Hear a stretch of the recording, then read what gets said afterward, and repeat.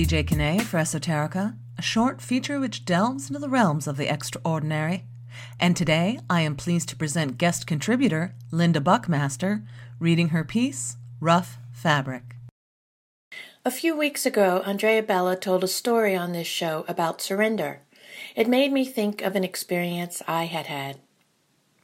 Rough fabric.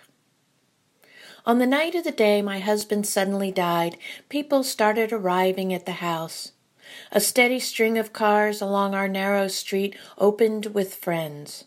Some knocked tentatively. Others just came in, but all approached as if on tiptoes with long collapsed faces. They eyed me cautiously to gauge the damage, their unspoken words hovering for, of course, there was nothing to say. From my spot in the middle of the couch, I told them the story of Warren's unforeseen, unimaginable collapse. More friends arrived, and I told the story again. Chairs were gathered from other rooms. Places were found on the floor.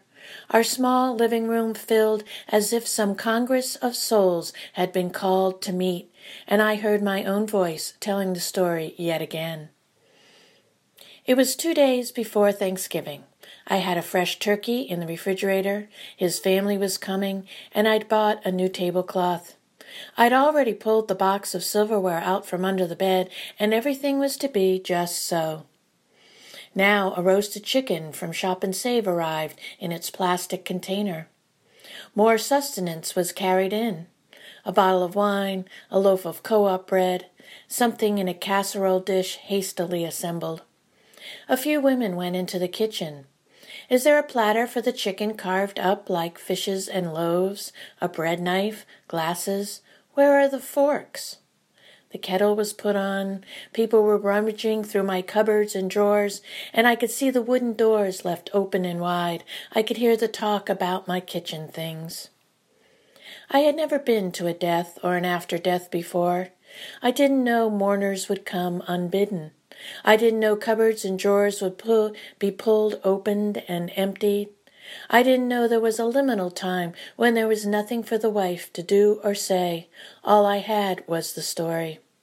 It was all so completely out of my control, I just had to surrender to it. I realized then how blown open and empty and exposed I was. People were rummaging through my cupboards and drawers, pulling chairs from other rooms in my house, even upstairs, while I sat numb and weak in the middle of the couch, knowing it was blue, but not really seeing it. How could I have known then how much more could be, or would be, surrendered in the coming months and years?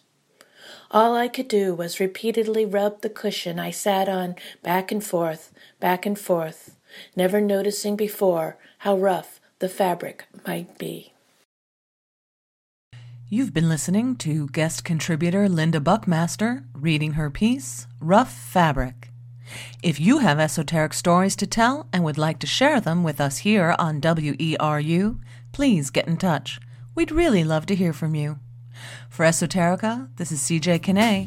Thanks for listening.